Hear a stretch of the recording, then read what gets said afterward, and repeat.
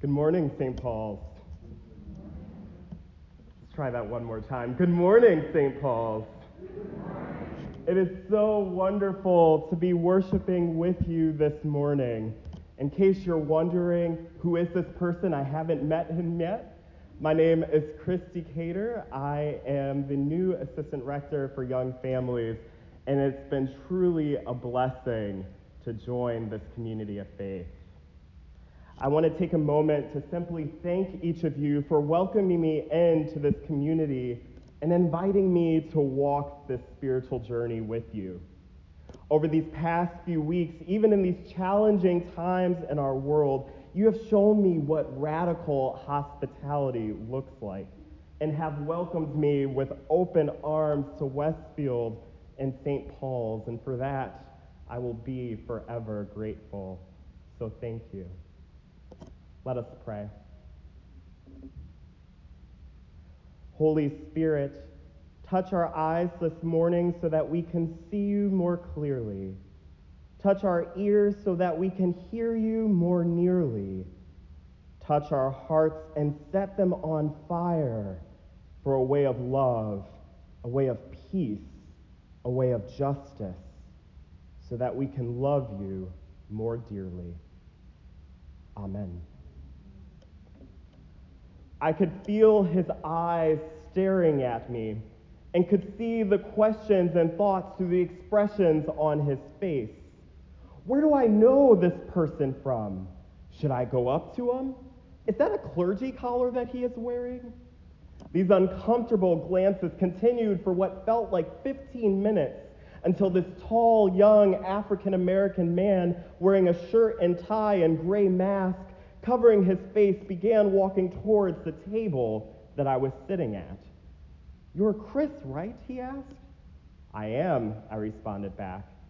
"You just moved here from Cleveland, Ohio, right?" "I did," I replied. "Man, you're a priest? A priest who likes to work out? Who would have thought?"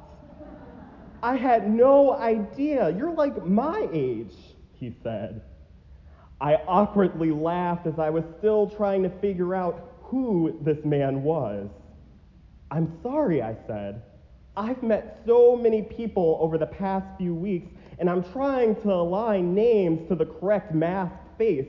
What's your name again?" "Vincent," he said. "I met you the other day when you noticed I dropped my ID while running in Westfield. And you tried to get my attention, but I couldn't hear you because of my headphones. So you sprinted to keep up with me until you could get me to stop." "That's right. You're the person who turned my morning jog into a morning sprint." He laughed, and then an awkward silence followed. I could tell that he had something more that he wanted to say. He then gestured, asking if he could join me at the table I was sitting at. "Of course," I said. "So you're a priest?" "I am." "Well, my relationship with the church has been complicated," he responded. Vincent went on to describe to me the wrestling that he has had with his faith, a wrestling that began at a young age and continued into his early adulthood.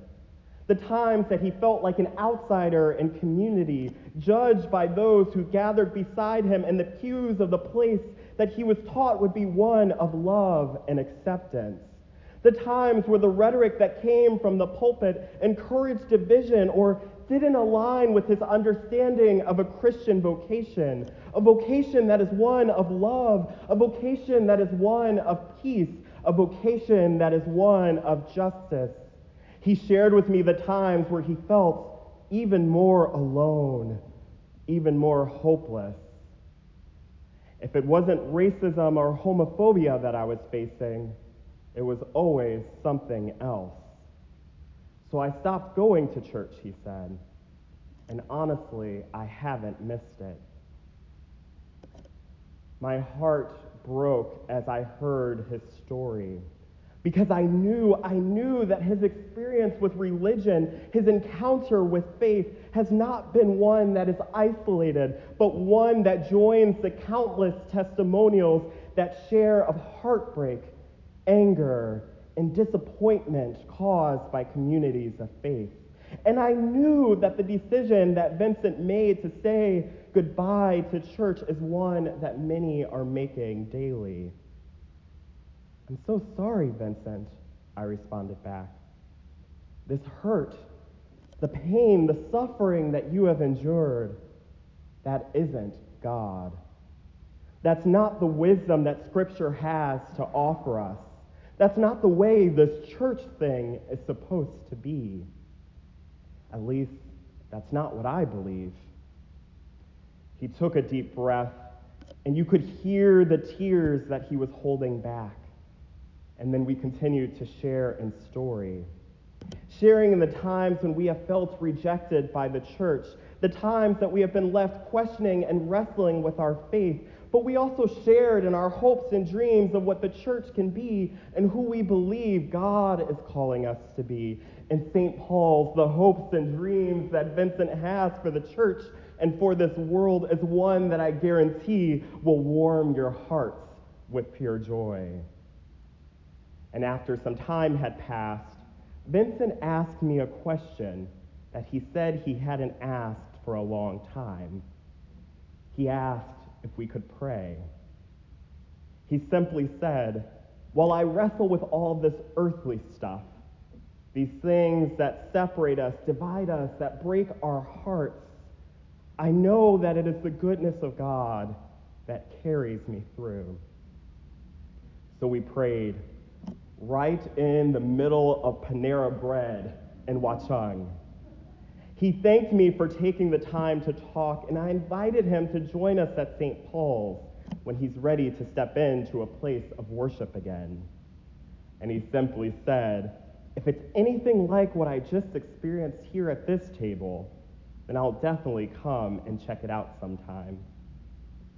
As Vincent walked away, I felt so blessed that this stranger had wandered into my life. Our relationship began through a small act of kindness, something so small, happening to stumble across his ID while going on my daily run and deciding to stop.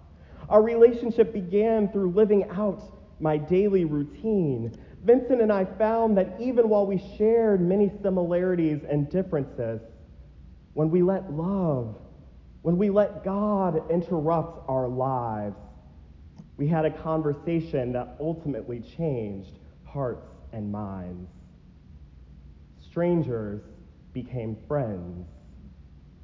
Who knows whether or not Vincent will ever wander into this beautiful place of St. Paul's, or join us online, or if we'll ever see one another again.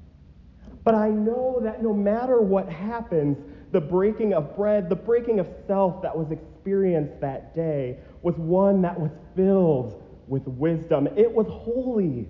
It was of God. It was what church and this world should look and feel like.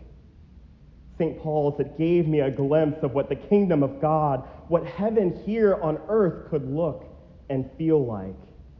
And that sight, that feeling, will travel with us for quite some time. Today, we continue to make our way through James's letter. See, James is writing to a community. James is writing to a church that is divided. He's going out into a world that is in conflict. St. Paul's, it sounds like James was stepping into a world that is not too different than the one we find ourselves in. Can I get an amen on that one this morning?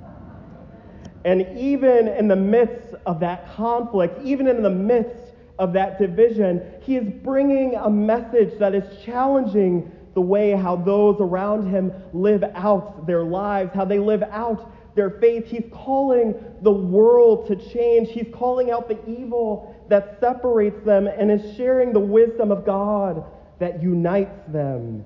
James is encouraging them to not only look at what God teaches in Torah, the wisdom that God has to offer, as being something that is distant, something that separates heaven, the kingdom, from earth, but James is calling them to see that the wisdom that God has to offer calls us to bring heaven, to bring that kingdom ever so closer in our midst. James is teaching us that the wisdom that we receive from God is the wisdom that helps us live and move and have our being in this world that is rooted in a way of love, that the wisdom we receive from God is rooted in a way of peace, is rooted in a way of justice, that is rooted in God's goodness. James is teaching us that the wisdom, that message that we receive from God, is how we are called to build that kingdom right here and right now. St. Paul's, are you still with me? St. Paul's, are you still with me? Because the message that James is sharing in his letter is important and can change our lives. It can change our world as we know and see it today. Just last week, we heard that James reminds us of the hard work that it is to proclaim the gospel, the hard work that it is to be the teachers of good news, to share of a message in a world, a message that is countercultural, a message that brings us away from thinking solely of self, but thinking of the other, a message that teaches us that power, authority lies in something larger than that of our own hands, but that of God. And yet he doesn't encourage us to shy away from such work. Last week, James warns us of the hard work of a call to be teachers in the world, sharing a message that is radical, to be teachers of a way of life that calls us to follow the direction of God, a direction that calls us to bring love to where love has died, to bring hope to the hopeless, to bring justice to where injustice reigns. And yet he teaches us that it is within the small things in life that help proclaim that message and change this world. St. Paul's, James teaches us in his letter that the transformative work of the gospel, the heavenly wisdom that God has to offer, can be simply watching how we speak to one another. It is how we talk to one another. It's how we relate to one another. It's how we journey through life together that ultimately brings God's message to life, that ultimately brings God's presence alive among us. The challenge that Scripture brings us, the message that James highlights, is that if we remain rooted in the love, knowledge, and wisdom of God, and live that message through our words and action, even the smallest of actions, such as stopping on a jog to return an ID, to stop and have a conversation about God with a stranger, to listen to another story and be open to receive them, will bring that kingdom of God right here at our doorsteps. St. Paul's, don't we need that kingdom of God right here at our doorsteps? Because indeed, our world isn't too different than the world James found himself writing to. St. Paul's, we're finding ourselves in a time in our society where many people are divided. We're finding ourselves in a time in our society where many people are feeling hurt and distance from church, distance from God, distance from one another, literally, as we make our way through this pandemic.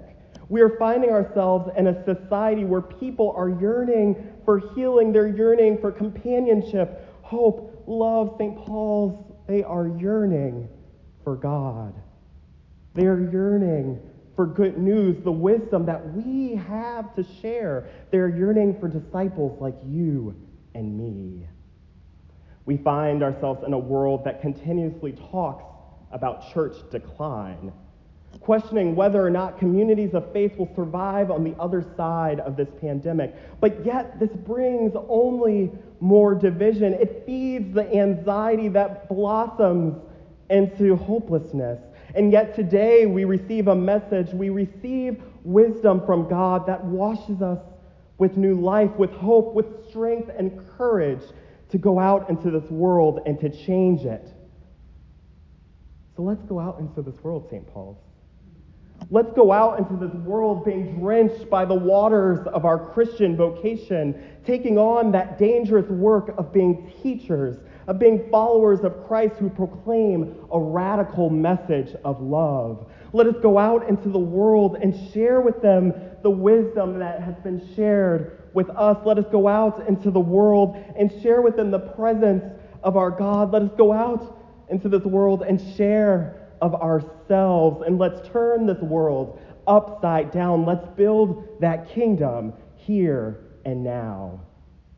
St. Paul says, this is the way that we've been called to live and walk in. This is the wisdom that God has to offer us. This is the work that is good, that will always overpower what is evil and change this world. So my friends, my new friends, the journey ahead won't be easy. But nothing about our call as a church, as a community, as followers of Jesus will be easy, nor was it promised to be that. But we also don't walk it alone. We have each other. We have God. So as we make our way through the days, weeks, months, and years ahead, let us walk together, reclaiming and proclaiming the message that God has given us to share. Like that good old hymn states, let us go and build a place that love can dwell and all can safely live. A place where saints and children tell how hearts learn to forgive. Built of hopes and dreams and visions, a rock of faith and vault of grace. A place where love of Christ shall end divisions, where all will be welcome in this place. St. Paul's, let us build a house where prophets speak and words are strong and true, where all God's children dare to seek, to dream God reign anew, where the cross, where we shall stand as witness, being a symbol of God's grace. Here reclaim the faith of Jesus, where all will be welcome in this place. Let us build a house where love is found, and water, wine, and wheat, a banquet hall on a holy ground where peace and justice meet. Here the love of God through Jesus is revealed in time and space, as we share in Christ the feast, the wisdom that frees us, where all are welcome in this place. St. Paul's, let's go out and do this work together. This is the dream that a seeker shared with me at a Panera Bread table. Let's make Vincent's dream, God's dream, our reality, starting right here on Broad Street. I'm with you, St. Paul's, and it's so great to be joining you on this journey. I'm honored to step into this complicated world with you as your assistant rector. Now, if you're ready, let's go and change the world. Amen.